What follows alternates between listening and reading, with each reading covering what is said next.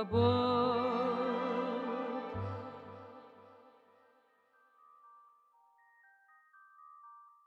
Hello and welcome to Hollywood, the podcast that explores the lives of history's greatest storytellers. I'm your host, Key Whiskey, and this is the fourth chapter in our ongoing series called Writers Under the Influence, featuring authors whose lives and careers are, in the popular imagination, entangled with their relationships to substances. See this cute little vial here? It's crack, rock cocaine. Not only are barbiturates dangerous to his nervous system, but they destroy the inner resources. This is your brain on drugs. But the grim specters of heroin, marijuana, and cocaine... Oh, devil ether. Marijuana, the burning weed with its roots in hell. Today we're going backwards in time, further than we ever have before on this podcast, to the 18th century, also known as the Romantic Era. Of course, the only drug we could possibly speak about in relation to this period is opium. When people think of opium, they think of the Victorians, but it was sometime around 4000 BC when humans first discovered that after the pretty petals of the bright poppy flower fall away, an egg-shaped seed pod is exposed, which holds an opaque milky sap. This is opium in its crudest form. The sap is extracted by cutting the pod vertically with a special curved knife. As it oozes out, the sap turns darker and thicker, forming a brown-black gum with a strong odor. It is then collected and wrapped in plastic or rolled into balls for sale. The buyer has the option to smoke, inject, drink, or eat the drug, though the latter is the least popular means of consumption because raw opium is said to have an awfully bitter taste. In 1793, the British East India Company established a monopoly on the opium trade when they took control of certain opium poppy growing districts of India and began illegally smuggling the drug into China.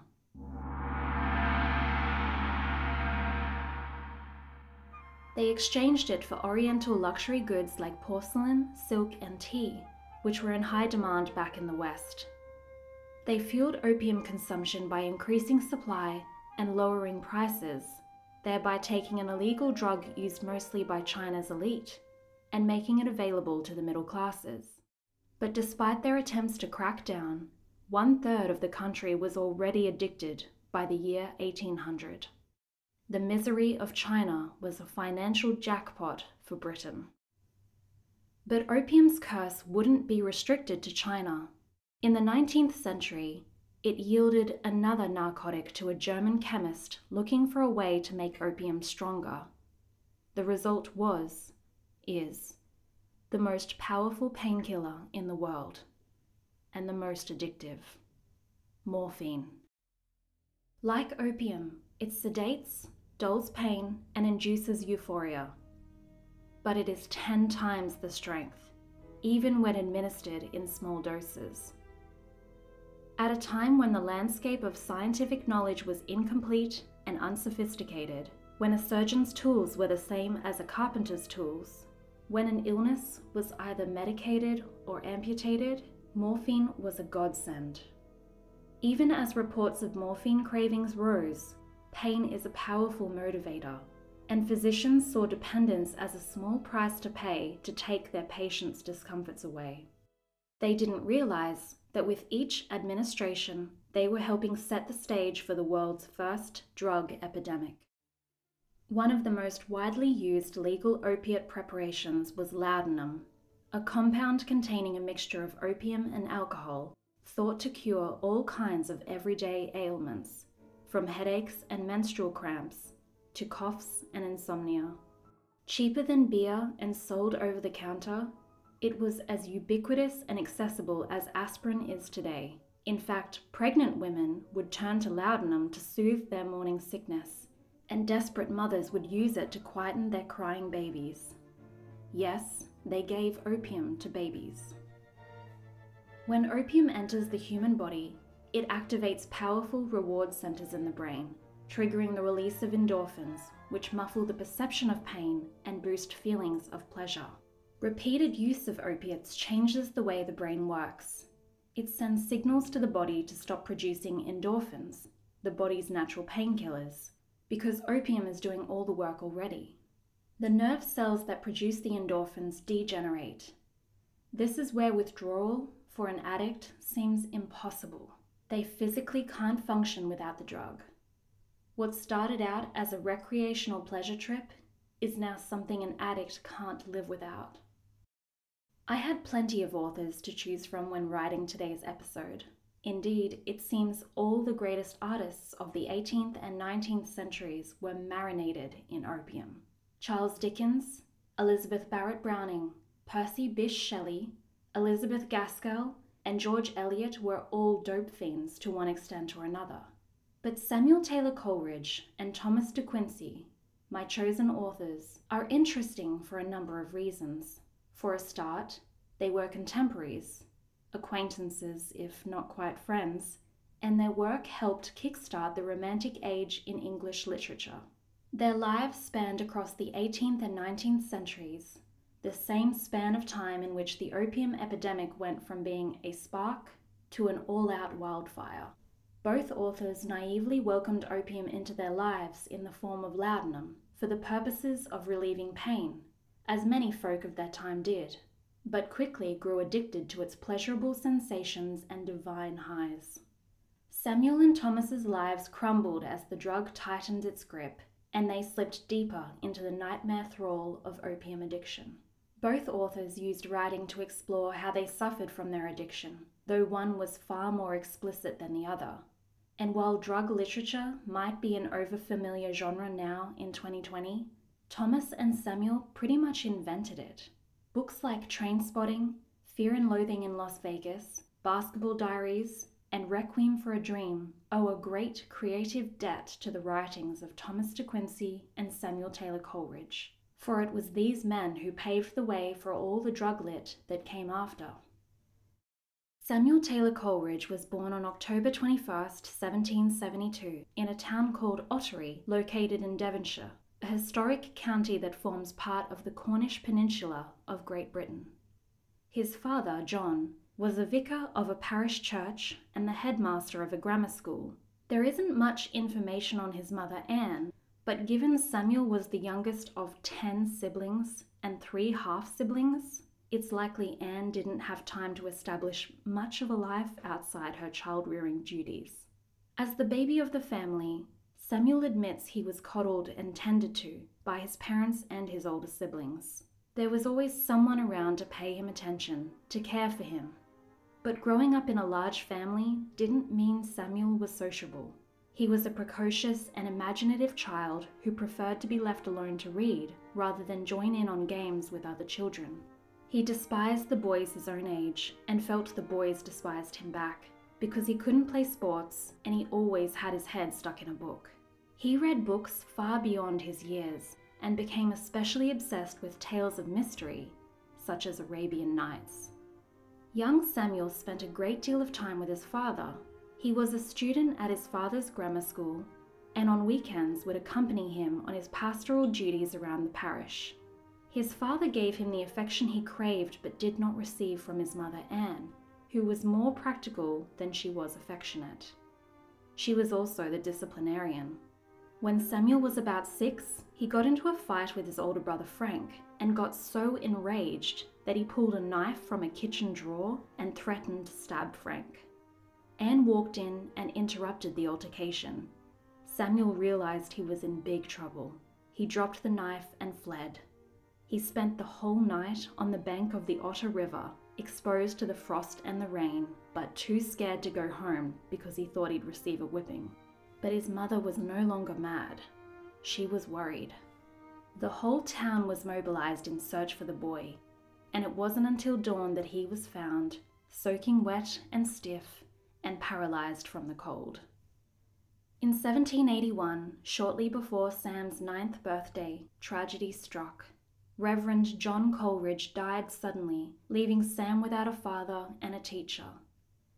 Before he'd even had a chance to deal with the grief, Sam was packed off to London to complete his education at Christ's Hospital School, one of the oldest boarding schools in the country, which offered gifted orphans and poor children a free education. But the school's teachers were notoriously brutal. They gave out floggings as frequently as they gave out homework. The infamous headmaster once knocked out a student's front teeth when he threw a heavy book at the student's head from across the room. Samuel was miserable and lonely. He was a country boy transplanted into an unfamiliar city, far from family and other connections. His relationship to his mother grew strained when he realized she had no intentions of keeping in touch with him. After the death of her husband, Anne Coleridge moved into the house of her oldest son George, who took over his late father's position as vicar and school headmaster. When Samuel's school went on break, Anne sent him to stay with relatives in London instead of allowing him to return home to see his immediate family. Samuel began to experience the first signs of the depression that would plague him throughout the rest of his life. His misery and homesickness worsened when a few short years after his father died, Samuel lost 3 brothers and his beloved only sister. 2 of his brothers are thought to have died by suicide, indicating that perhaps Sam wasn't the only Coleridge to suffer from depression. Sam had no better luck making friends at school in London than he did back in his hometown. He was still shy and bookish, and when he wasn't reading, he enjoyed writing poetry. But living in close quarters with other boys forced him to be sociable. He grew close to another bookish schoolmate, a boy with a stutter named Charles Lamb, and the two would remain friends for life. Sam and Charles were clever pupils who hoped to become clergymen.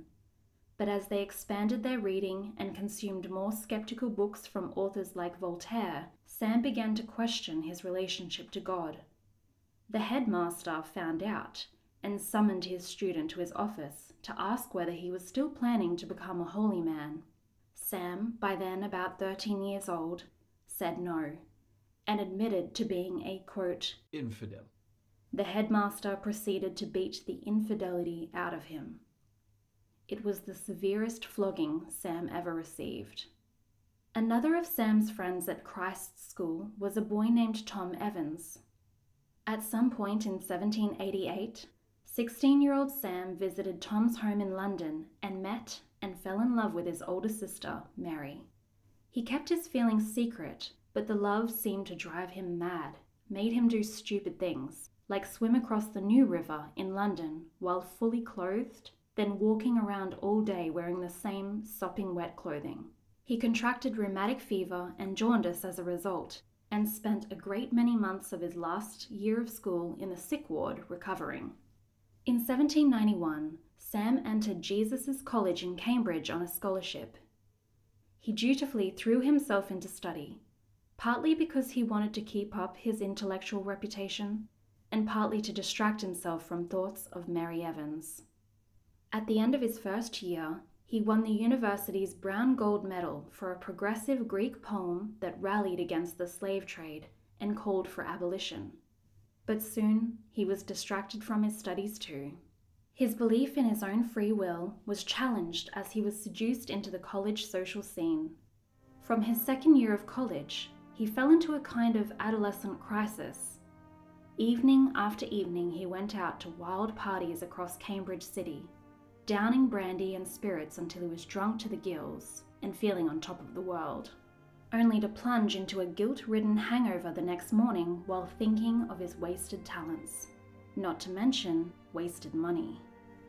Sam received a small allowance from the scholarship and from his older brother George, but it wasn't enough to fund his extravagant lifestyle. He began to rack up debts, and not only through his regular nights on the town. The first big bill came when he hired an upholsterer to redecorate his college room and failed to set a budget. Then came the bills from the bars and the brothels. Sam's first sexual experience of women was with prostitutes, an expensive habit he soon quit and regretted when, at one point, he feared he had picked up a venereal disease. His final moral and monetary drain was opium. It is believed Sam first tried opium in his 3rd year of college during a particularly painful bout of rheumatism and neuralgia. He dragged his aching limbs down to the druggist and purchased an over-the-counter bottle of laudanum. A number of drops later, his pain was soothed and euphoria had set in. Sam was amazed. When the drug wore off and the pain returned, he did not hesitate to down another dose. He soon found the laudanum both alleviated his physical ailments and lifted his moods also.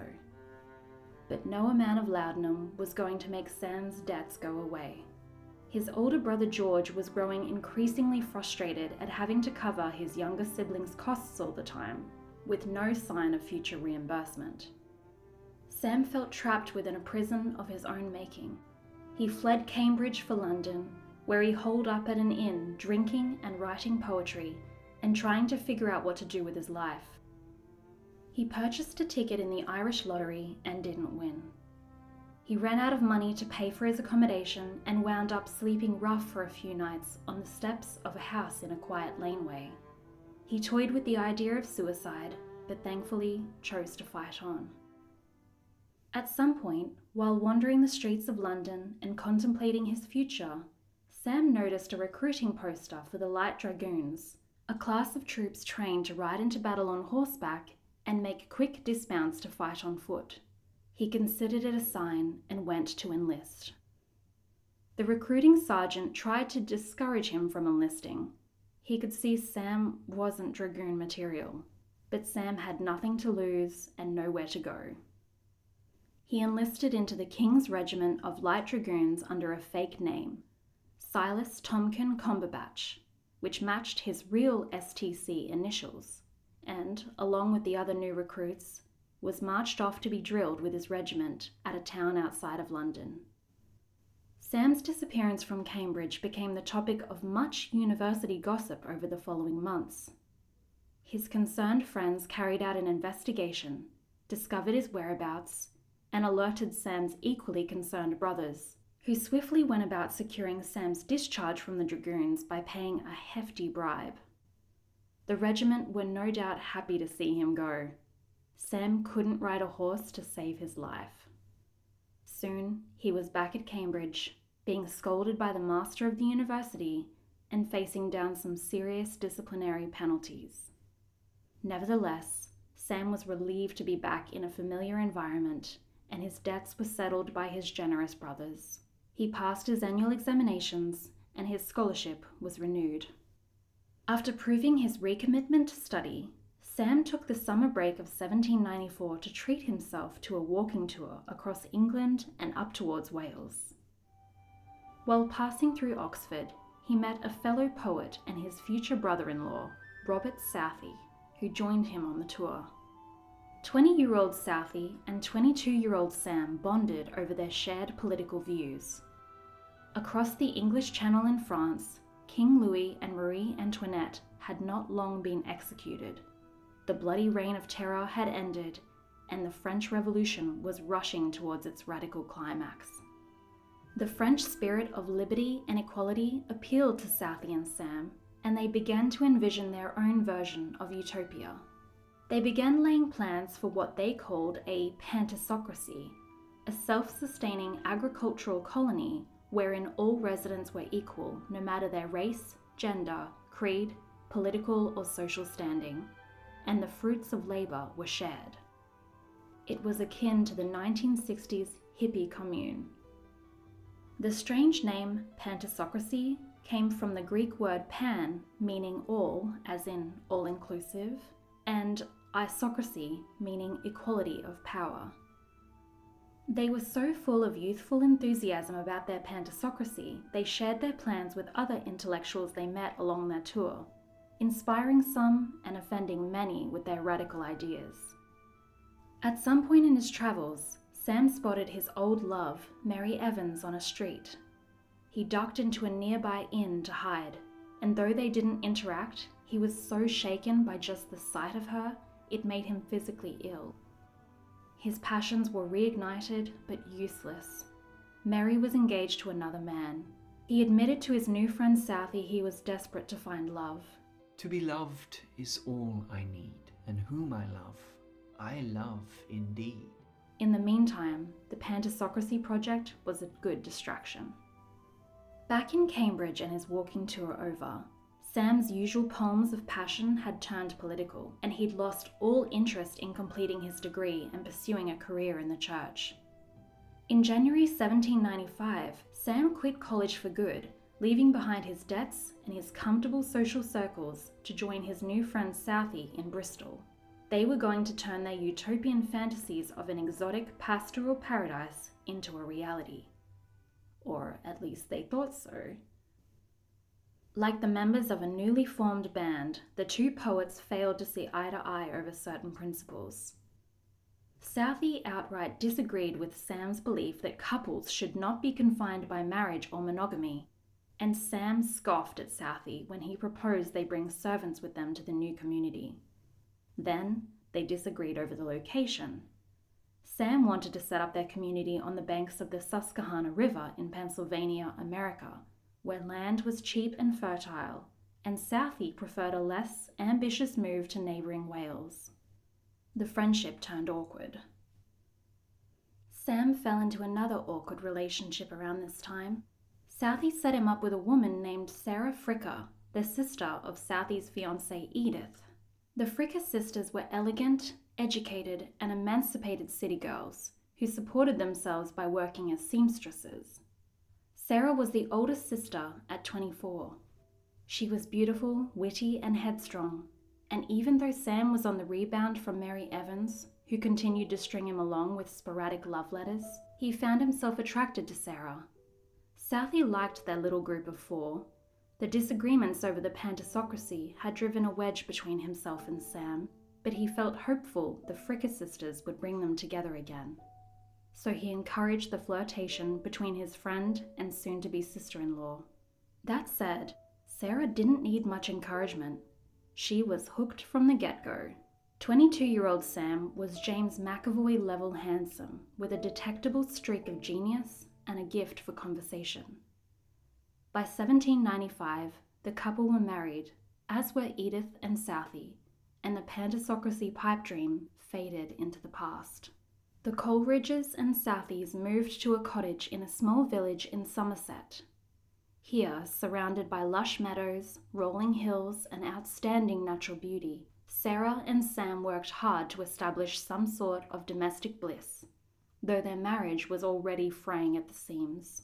Sarah devoted herself to household and motherly duties, raising their newborn son Hartley, while Sam wrote poetry and plays, complained of various illnesses, consumed ever-increasing quantities of laudanum, and spent a great deal of time in bed reading. They were financially supported by Sam's new friend and local philanthropist, Tom Poole, who recognized greatness in Sam and encouraged his writing. It was through Tom that Sam was introduced to his intellectual soulmate, a fellow poet named William Wordsworth, who shared Sam's ambitions and ideas and matched Sam's talents with a genius of his own. They were immediately enamored with each other, and so began a golden period of collaboration and creative rivalry between two poetic giants. Sam was not quite as prolific as William in the amount of poetry he produced, but the poems he did produce were incredibly powerful, and in some respects were far more profound than William's poetry. In 1797, 25-year-old Sam wrote some of his most famous pieces. The first was Christabel, a Gothic ballad about a virtuous young woman who comes upon a distressed lady in the woods one night, who calls herself Geraldine, and claims to have been kidnapped. Christabel takes Geraldine home to her father's castle, only to discover she is an evil, supernatural creature. The other piece, and perhaps Sam's most famous, was Kubla Khan, a poem he scribbled out quickly after awaking from an opium-induced dream about a legendary palace named Xanadu built by Mongolian warrior-turned-ruler Kubla Khan. Christabel and Kubla Khan were never completed. Die-hard fans believe Sam's demand for perfection and the intimidation he felt by his own genius eroded his confidence and caused him to abandon his art before finishing. Sam's detractors believe that it is simply a case of an opium buzz wearing off before he could finish, and perhaps a dose of laziness. In any case, Sam's bad habit of leaving work unfinished remained with him throughout his life. But William was a great influence on Sam, a steady anchor to the younger man's feckless and manic temperament. And when they decided to collaborate on a collection of poems, what happened next was the stuff of literary legends. As they wandered the Quantock Hills by day and engaged in philosophical conversations by the fire at night, Sam and William conceived the Lyrical Ballads, a game-changing book that kicked off the Romantic movement. It was the 18th century's literary equivalent of the Beatles dropping their Sgt. Pepper's Lonely Hearts Club Band album. Sam's single contribution to the Lyrical Ballads was the opening ballad, a long narrative titled The Rime of the Ancient Mariner.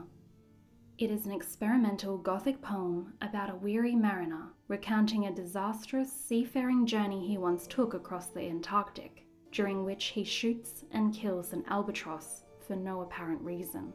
The bird's death brings a curse upon the vessel and causes the death of all his fellow sailors. A pair of brothers, heirs to the famous Wedgwood pottery firm, was so impressed with Sam's talent they offered him an annual allowance of £150, roughly the equivalent today of £12,000. The idea was to free him of financial pressures and allow him to devote himself to further creative endeavours. Talk about friends in high places.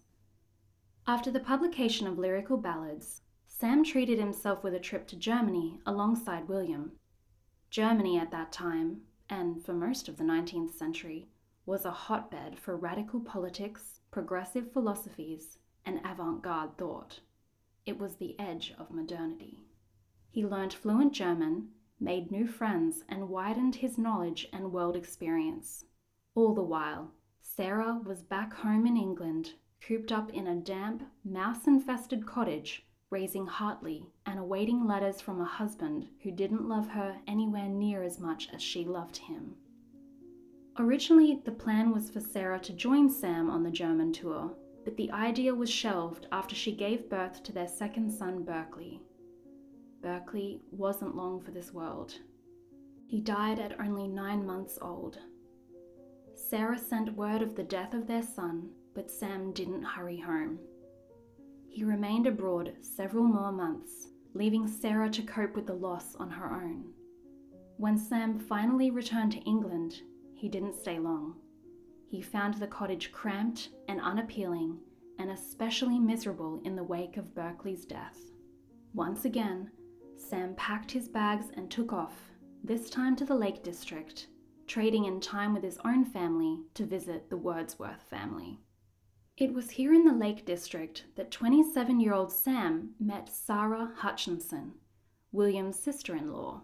Sarah was 24, cheerful and vivacious. Sam fell in deep love, a love doomed from the beginning. For a start, Sam was already married to a different Sarah. Moreover, Hutchinson didn't seem to desire Sam physically, or love him, at least not with the intensity that he desired and loved her. A man's desire is for the woman, but the woman's desire is rarely other than for the desire of the man. He wrote her into his poetry, referring to her by the private nickname Asra, A-S-R-A, which was a flimsy anagram of her name Sarah. S-A-R-A.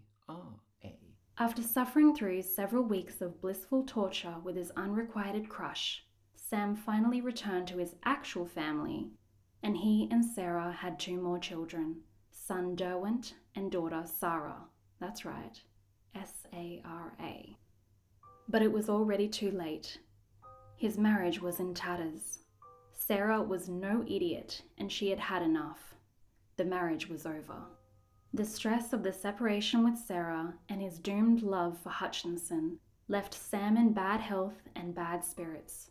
By age 32, he felt his literary career was behind him and that he had lost his talents. He was a complete slave to opium and a heavy drinker, and the combination of drugs and alcohol brought Sam to the brink of sanity and led to a falling out with William, who was fed up with Sam's procrastination, his addiction, and his disregard of his family obligations.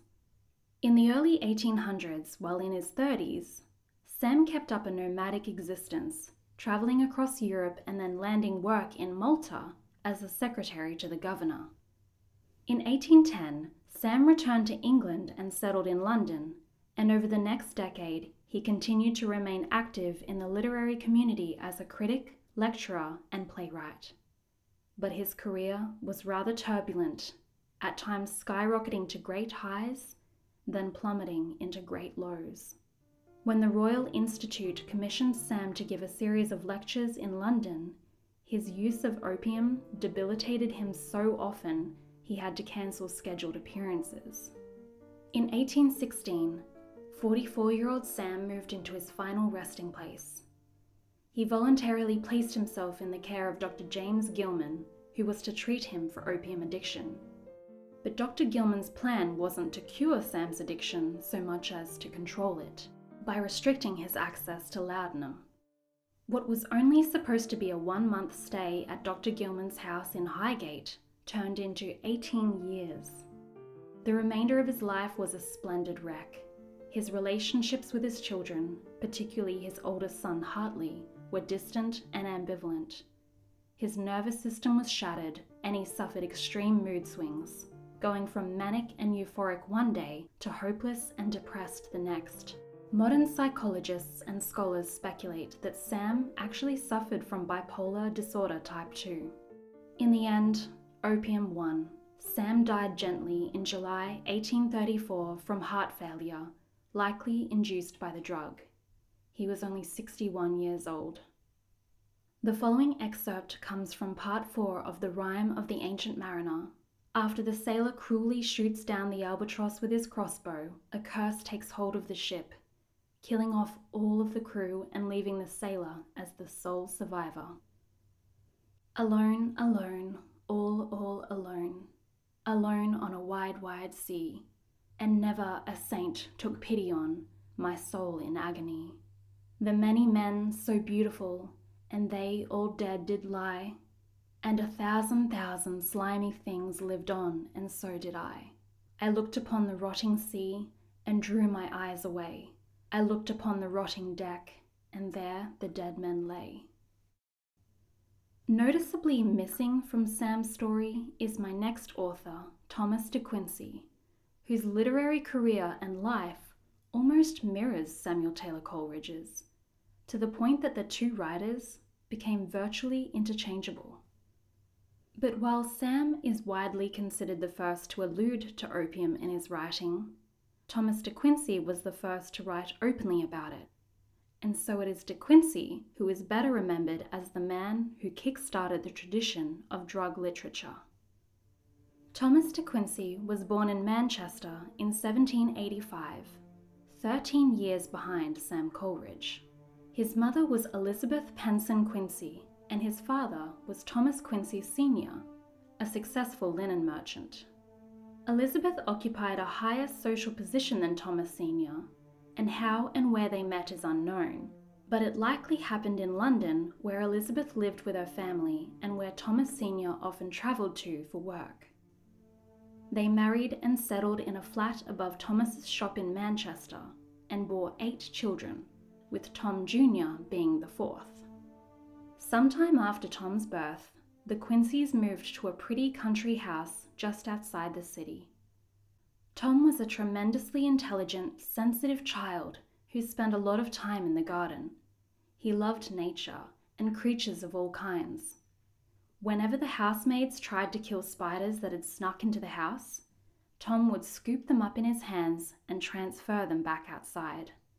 When Tom was 6, the Quinceys built a larger home called Green Hayes Hall, a provincial house that looked to be straight out of a storybook, with climbing vines, French windows, a long driveway, and a portico.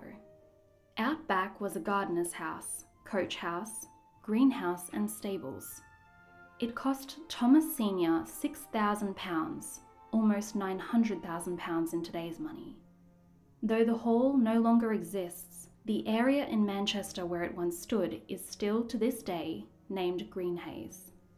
Thomas Quincy Sr. spent a lot of time traveling for work, but his cultural, artistic, and literary interests still rubbed off on young Tom, who could be found reading in his father's library when he wasn't in the garden.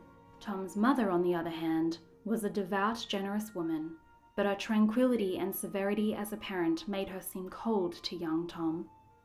If her husband wasn't traveling for work, he was often ill in bed with early signs of tuberculosis. Elizabeth was left to care for her 8 children alone, so there wasn't much time for her to delight in the pleasures of motherhood. She ran the household with the detachment and regimentation of a ship's captain. Each morning, Tom and his siblings were expected to march to her dressing room and be inspected for proper posture, dress, cleanliness, and health before being dismissed with a quick kiss on the forehead. She could also be quite snobbish and insistent of her social standing. For example, refusing to speak to the staff working in her house, except through the channel of a trusted housemaid. To compensate for the affection he didn't receive from his mother, young Tom retreated into the feminine world of the nursery and bonded with his 2 sisters, the younger Jane and the older Elizabeth.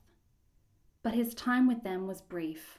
Jane died when he was 4, and though the cause of death is unidentified, rumors spread throughout the house and local community that a servant had lost her temper around the sick child, perhaps to the point of striking her and delivering a deadly blow. Then, when Tom was 6, Elizabeth died from meningitis. He missed her so much that the day after her death, he snuck up into her bedroom where her corpse was laid out on the bed. Tom stood over her, shocked and entranced by her marbled face and stiffened hands.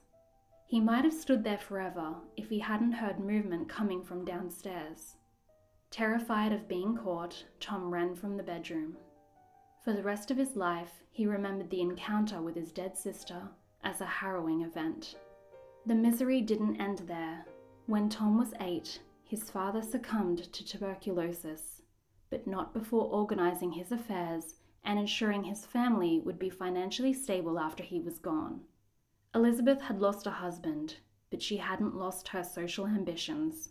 She changed their surname, adding the D in De Quincy because she felt it sounded more regal, and moved her grieving family to Bath, the beautiful spa town Jane Austen would later make famous. Tom started at a private school where he demonstrated an early and impressive gift of language, including Latin and Greek. By age 15, he could speak, read, and write ancient Greek so fluently that one of his teachers at Bath liked to joke that Tom could communicate to a group of ancient Athenians better than an English teacher could communicate to a group of Englishmen. Around this time, Tom got his eager hands on the manuscript of lyrical ballads written by William Wordsworth and Samuel Taylor Coleridge, and read it several times over. He called it the, quote, greatest event in the unfolding of my own mind. He became instantly obsessed with the 2 romantic poets, particularly William, and thought them to be geniuses of the highest order. Tom was the original fanboy. When Tom was 16, the De Quincys returned to Manchester, and Tom was enrolled as a boarder at Manchester Grammar School with the aim of moving on to Oxford University following graduation. But from the moment he stepped on the grounds, he hated it. He wrote to his mother begging her permission to leave Manchester Grammar, but Elizabeth refused to budge. They fought, sending argumentative letters back and forth to each other. Tom was deeply unhappy with the restrictive, taxing school schedule, which involved long hours of study that left little time for rest, exercise, and fresh air. Though he got on well with his fellow classmates, he felt intellectually superior to his teachers. And so, in July 1802, after taking out a loan, packing up a trunk of his belongings, and tucking a copy of the lyrical ballads in his back pocket, Tom escaped Manchester Grammar in the dead of night. The plan was to head north to the Lake District to finally meet his idol, William Wordsworth. But at some point on the road, he changed his mind and bent his way southwest to wander through Wales en route to London. Although Tom loved fresh air and wide open spaces, he was a wannabe poet, and London was, as it is now, the most literary city in the world. He managed his limited amount of money well while on the road, and stretched it out as much as possible by staying in cheap lodgings and sleeping out under a tree when the weather was nice. He met many different people from all walks of life and developed the conversational skills for which he would later become famous. When Tom finally arrived in London, he looked into borrowing money against his father's inheritance he was due to receive at age 21, but he was totally ignorant to the complexities involved in such a transaction, not to mention a few years too shy of 21. Money never came in, and after a number of weeks, Tom was forced out of his barely decent lodgings in Soho in the West End of London. He might have used his Greek skills to find work as an interpreter or translator, but it seems to have never occurred to him. And in any case, to get a job, Tom would need a recommendation, and he knew no one who would act as a reference. London in 1802 was a brutal city, dirty and unsafe and disease-ridden, even for citizens with a roof over their head. Tom was not so lucky. Here he was, at Christmas time, the middle of winter, penniless, homeless, and alone. He roamed the city during the day and took shelter in abandoned spaces at night. After several weeks of sleeping rough, Tom reached out to the moneylender from which he'd failed to secure a loan when he first arrived in London. The moneylender referred him to an abandoned, dilapidated London townhouse near Soho Square, already sheltering other desperate vagrants like himself. Here he met a skinny, young sex worker named Anne, commonly referred to by locals as, quote, Anne of Oxford Street. Tom and Anne became good friends. She offered him company and he offered her protection. Each night they huddled together on a bed made from a piece of old rug, using each other's small bodies for warmth. Tom and Anne's relationship was rather like that of siblings than lovers. They were too hungry and tired for romance. They were partners in poverty. One night, while they were wandering the streets together, Tom fell gravely ill and collapsed on a doorstep. Anne ran to a nearby shop and brought back a bottle of port wine, which provided the sick teenager the sustenance he desperately needed. Anne had dipped into her own meagre savings to purchase the wine. She could hardly afford to feed herself, and yet she did not hesitate to put Tom's well-being before her own. The generous and honourable act stayed with Tom for the rest of his life, even if Anne didn't. Sometime after the port wine incident, Tom left London briefly to visit a family friend. Before he left, he and Anne arranged to meet up again on the corner of Titchfield Street after he returned. Night after night, at the previously agreed upon time, Tom waited in the same spot, but Anne never showed. He kicked himself for failing to learn her surname. He only knew her as Anne. He visited her last known lodgings only to learn she'd moved elsewhere. Tom tried to remain hopeful, though it seemed more and more likely Anne had died. Why else didn't she appear? For years to come, Tom looked into the face of every woman who passed him by in search of his long-lost friend. In March 1803, the 18-year-old reconciled with his mother and returned to Manchester Grammar. He worked hard to get his education back on track, and at the end of the year he entered Oxford University. There he led a quiet existence, preferring his own company to anyone else's. He studied hard and was keen to learn, but found the curriculum lacking in creativity and innovation, particularly when he discovered that the study of literature was not encouraged, at least not the modern and romantic kind of literature Tom was interested in. He felt he profited better from the lessons he gave himself than those he received from his professors. On his own initiative, for example, Tom taught himself German simply so he could expand his reading to include books on German philosophy. He didn't want to read them in the translated English versions. As his first year of college came to a close, Tom gathered his courage and crafted a letter to William Wordsworth. He obsessed over it to the point of creating several drafts, carefully writing, crossing out, and rewriting sentences until he felt it deserved to cross his hero's desk. The final result was a fanatical outpouring of admiration and idolatry from a young nobody to a great somebody, accompanied by a hopeful yet extraordinarily brash request for William's friendship. There was no reply for 2 months. Not because William thought him a crazed fan, but because it had been held up in William's publisher's office. When the older poet finally did read it, he wrote back almost the same day to say, quote, "I'm already kindly disposed to you." From then on, William and Tom kept up a constant stream of letters. Tom was over the moon. The equivalent of this today would be if a Harry Potter fan became pen pals with J.K. Rowling. In the autumn of 1804, 19-year-old Tom took a trip to London. He had a ritual every evening of drenching his head in cold water, possibly done for health or hygiene reasons.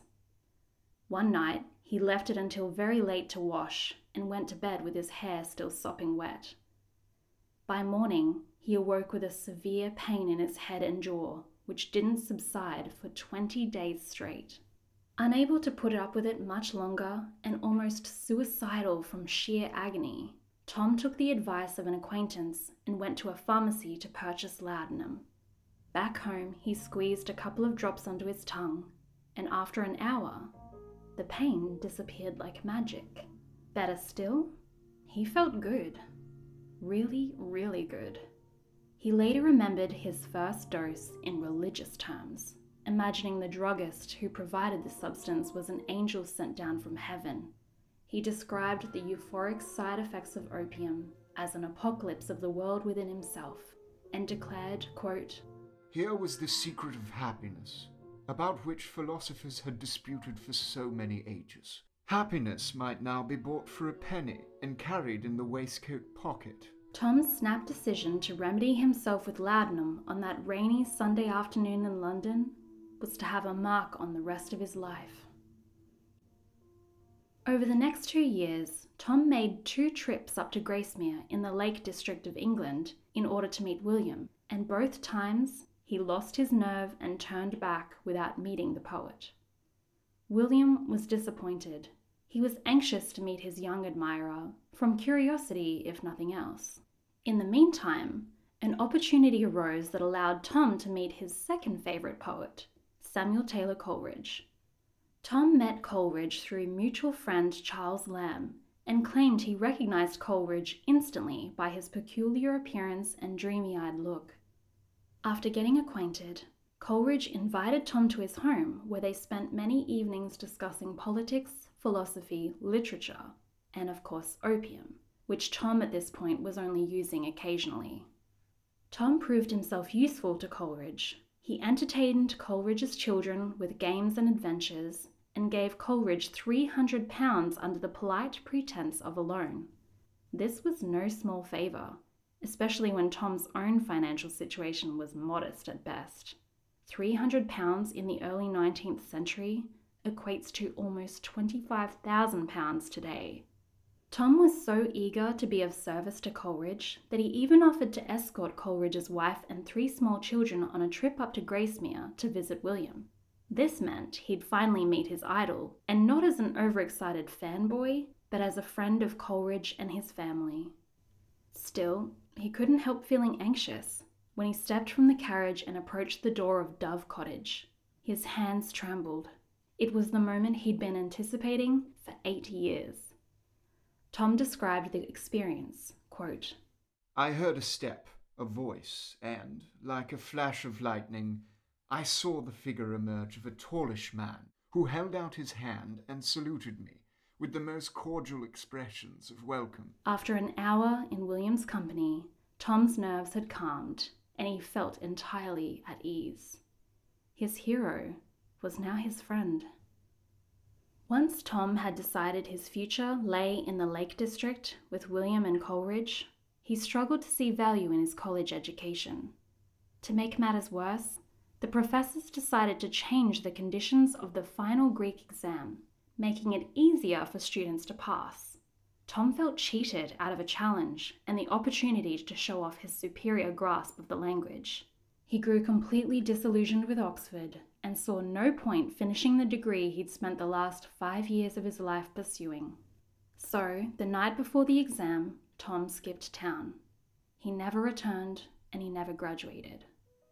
Tom moved up to Gracemere and took over the lease at Dove Cottage, the Wordsworth home.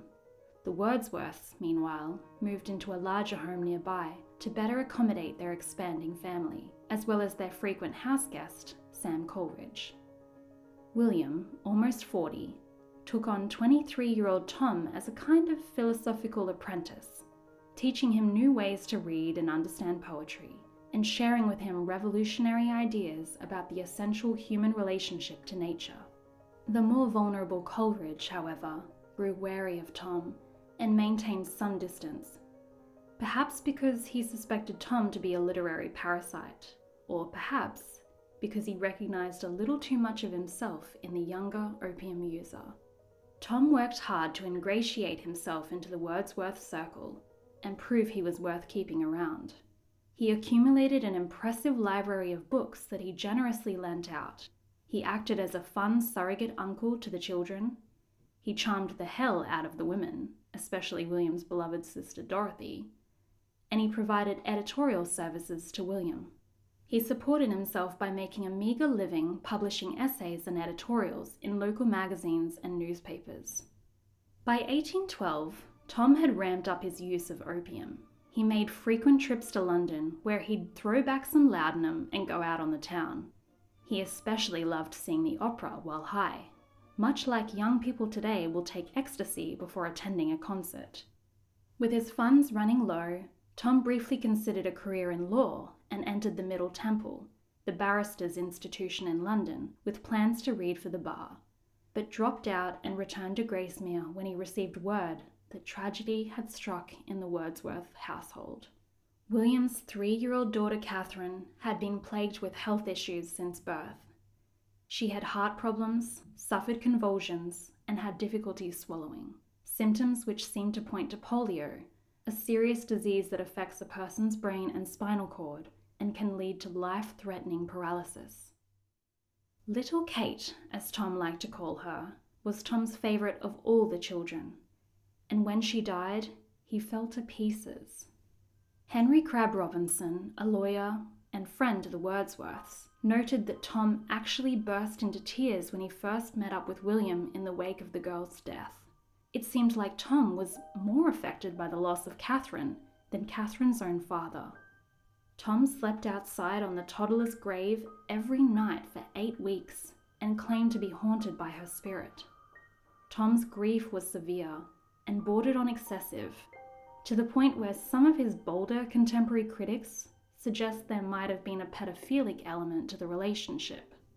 Writing to William's sister Dorothy in condolence after Catherine's death, he dwelled with embarrassing fervour on the passionate attachment between himself and the child. He referred to little Kate as his, quote, secret love, and fondly recalled how she'd fall asleep in his arms or give him kisses with her, quote, dear lips. If Tom's intentions with Catherine were ever impure, or if their relationship ever went beyond the realm of platonic companionship, we will never know. Like the reopening of an old wound, the toddler's death dredged up long repressed trauma from when Tom lost his sister Elizabeth at age 6. This fresh grief caused stomach pains, and his mental state hit an all-time low, while his consumption of a toxic blend of opium and alcohol hit an all-time high. His daily ration rose to 12,000 drops of laudanum, or 40 tablespoons worth, enough to kill a horse. The usual prescribed dosage was only 10 drops. William perceived Tom's extreme response to Catherine's death and subsequent downward spiral as inappropriate, even distasteful. It isn't clear whether or not he knew about Tom losing his sister in early childhood. If he did, you would think he might have extended a bit more sympathy. Instead, William felt Tom had hijacked his family tragedy and adopted it as his own, perhaps out of a morbid interest or as a bid for attention, or perhaps to excuse his rampant drug habit. The cracks in their friendship were beginning to show. If the grief-stealing and opium addiction wasn't enough to drive a wedge between Tom and William, the arrival of a new woman on the scene certainly did the trick. Margaret, nicknamed Peggy, was the daughter of a poor but intelligent local farmer named John Simpson, whom Tom befriended after his relationship with William cooled off. Tom visited John Simpson at his home frequently, in a place called Nab Cottage that still exists today. Tom found the sturdy, well-read farmer interesting, and his attractive younger daughter even more so. Peggy would serve the tea, then stay to listen to the men's conversation. She was just as enamored with Tom as he was with her. He was gentlemanly and sophisticated, and eccentric in a good way, and so unlike the vulgar, grubby labourers she was used to meeting. Tom was an extremely short man, but he wasn't terrible to look at. In fact, he looked like Bryan Cranston during his Malcolm in the Middle days, not Breaking Bad. The Wordsworths discouraged the ill-suited coupling. As much as they liked to pretend they didn't care about class distinctions, they felt Peggy was Tom's inferior in terms of social standing and education. Dorothy, especially, was disappointed in Tom's taste in women and thought Peggy would be his reckoning. She called Peggy a, quote, stupid, heavy girl who was better suited to be Tom's servant than his sweetheart. In 1816, 3 years into their affair, Peggy gave birth to her and Tom's son out of wedlock. They named him William. The illegitimate birth was a scandal in the small Lake District community, and in an attempt to prevent further disgrace, Tom and Peggy rushed to the altar to marry. He was 31 and she was at least 10 years younger. The marriage may have snuffed out the scandal, but it didn't stop the Wordsworths from severing ties, and it didn't stop Tom reaching for the laudanum bottle. In fact, with Peggy in the picture, Tom now had a live-in carer ready to nurse him back to sobriety whenever he took his indulgence too far.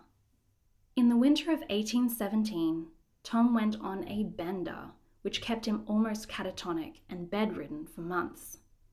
He suffered lucid opium nightmares when asleep and horrifying hallucinations when awake, and towed the line of complete insanity. Peggy was there to keep her besotted husband from tipping over into the abyss. She rescued him from the pains of opium and nursed him back to health, while at the same time raising young William and their now newborn daughter, Margaret. When Tom got back to his feet, he rewarded his uncomplaining wife with a promise. He was going to get steady work and provide for his family. Tom made good on his promise. For 18 months at least. The 33-year-old was appointed editor of a local Tory newspaper called the Westmoreland Gazette that is still circulated today. Each week, he regaled readers with a characteristic mishmash of articles on politics, German philosophy, poetry, crime, and executions. Topics which were perhaps a little too abstract and gruesome for the farmers and housewives who made up the readership. His choice in coverage, coupled with his still lingering drug habit and irregular attendance to the office, was detrimental to the paper. In November 1821, he was politely dismissed. Tom took his editorial experience from his work at the paper to London and landed a writing role at the London Magazine. It was here that he published in 2 installments the work he is still known for today, a sinuous, trippy mixture of psychological profiling and chemical memoir, Confessions of an English Opium Eater. It was an immediate sensation, and Tom became an overnight celebrity. Readers couldn't get enough. No one before had written, in English, so frankly about opium addiction. Confessions was reprinted and released in book form the following year. Finally, aged 37, Tom could call himself an author. Not everyone was happy for him. Samuel Taylor Coleridge was appalled to find out that in one particular passage of the novel, Tom had not so subtly insinuated that Coleridge was a far bigger dope fiend than he. The 2 authors started publicly scrapping and squabbling over the topic of opium, and who took how much and why. Coleridge went on the record to say he only ever took opium for medical reasons, and Tom went on the record to call bullshit. There were also the familiar disputes in the press about whether Tom was cautioning or corrupting the young. The fact is, Tom never outright denounced or celebrated opium, and took a neutral stance instead, which left him open to accusations that his controversial essay glamorized the effects of the drug and enticed readers to try it. In any case, by the close of the book, Tom declared he had kicked the drug habit. This was a lie.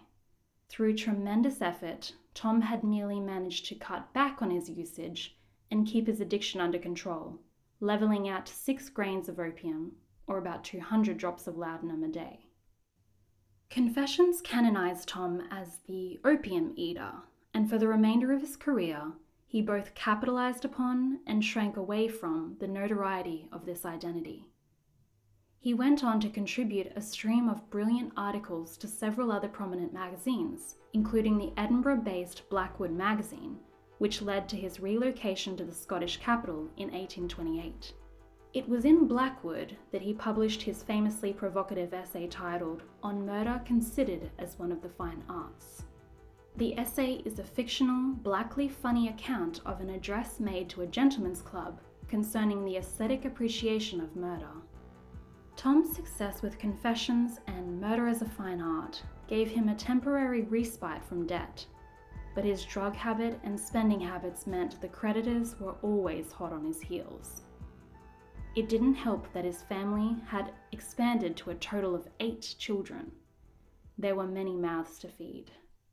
Over and over, Tom was sued for debt, and at one point, briefly imprisoned.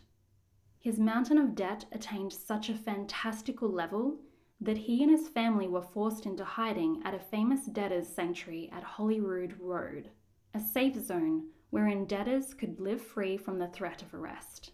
But there was no sanctuary from death. The 1830s was a dark decade for the De Quincey household. In 1832, Tom's 3-year-old son Julius died in his mother's arms.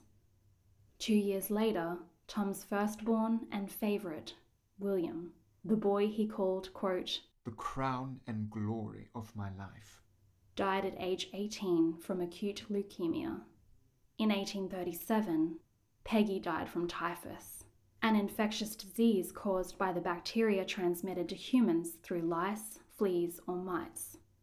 When, as a teenager, she agreed to marry this short, strange man of genius, she probably didn't realize she was committing herself to 21 erratic years living on the poverty line, running from creditors, raising 8 children, nursing her doped husband, grieving the premature loss of 2 children, and fighting her own depression. After Peggy's death, Tom understandably fell back into the drug habit he'd kept under control for years. There can hardly have been a more helpless widower than that of Tom, 52 years old, a broken man, with 6 surviving children. His daughter, Margaret, only in her teens but the eldest now that William had died, took charge of the family. She rented a cottage about 7 miles or 12 kilometres outside of Edinburgh, near the historic stone village of Lasswade, where she and her siblings could live in peace. Tom continued to carry out journalistic work sporadically, whenever he needed the money, which was often. In the last decades of his life, his drug habit cost him about £150 a year. That's almost $20,000 today. He split his time between the Lasswade cottage with his children and a second lodging back in the city of Edinburgh, which he kept purely as a place to store his massive collection of expensive books. You could say hoarding books was as much as an addiction for him as opium. That said, Tom's books weren't just on the shelf for decoration. He gave Coleridge a run for his money in the race for the title of most well-read man of his time. As Tom grew older, he grew increasingly solitary and eccentric. But that doesn't mean his celebrity faded.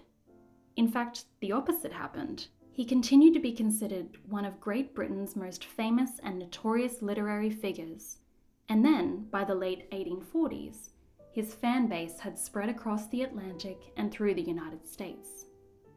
The renewed interest encouraged him to continue to write and assemble and revise his past works for new collections. In 1848, while travelling through Edinburgh, the American poet-philosopher Ralph Waldo Emerson went out of his way to meet the legendary Thomas De Quincey, and then wrote an excited letter home bragging about it to his family. In 1859, Thomas de Quincey's chaotic time on Earth came to a quiet close. He died at age 74, an impressive number when you consider what he'd put his body through. For all the toll it took on his life, addiction somehow didn't shorten it. Tom was buried next to his wife in St. Cuthbert's churchyard in Edinburgh. When fellow author Charles Baudelaire heard of his passing, he declared that England had lost one of its most original minds. Over 100 years later, William S. Burroughs famously announced that Thomas de Quincey wrote, quote, "The first and still the best book about drug addiction." And he went on to state that, quote, "No other author since has given such a completely analytical description of what it is like to be a junkie, from the first use to the effects of withdrawal." The following excerpt is taken from Confessions of an English Opium Eater. The passage describes, in vivid detail, Thomas's first high. Arrived at my lodgings, it may be supposed that I lost not a moment in taking the quantity prescribed. I was necessarily ignorant of the whole art and mystery of opium taking, and what I took under every disadvantage. But I took it, and in an hour, oh heavens, what a revulsion, what an upheaving from its lowest depths of inner spirit, what an apocalypse of the world within me. That my pains had vanished was now a trifle in my eyes. This negative effect was swallowed up in the immensity of those positive effects which had opened before me, in the abyss of divine enjoyment thus suddenly revealed. Here was a panacea for all human woes. Here was the secret of happiness, about which philosophers had disputed for so many ages, at once discovered. Happiness might now be bought for a penny and carried in the waistcoat pocket. Portable ecstasies might be had corked up in a pint bottle, and peace of mind could be sent down in gallons by the mail coach. But if I talk in this way, the reader will think I am laughing, and I can assure him that nobody will laugh long who deals much with opium. Thanks for listening to Hollyword. This episode was written and narrated by me, Key Whiskey. Special thanks to my guest, Jared Doyle, for editing the episode and voicing Samuel Taylor Coleridge, Thomas de Quincey, and any other voices featured throughout. Please visit our website, hollywordpodcast.com, to find show notes, including a list of sources used and more information. If you like what you hear and want to support the podcast, well, you're already doing it by listening. But if you're feeling extra generous, please rate, review, subscribe, and share. I know you could be listening to a million other podcasts right now, and the fact you're listening to me means more to me than I could ever adequately express. Join me next time for another dive into the lives of history's greatest storytellers. Good night.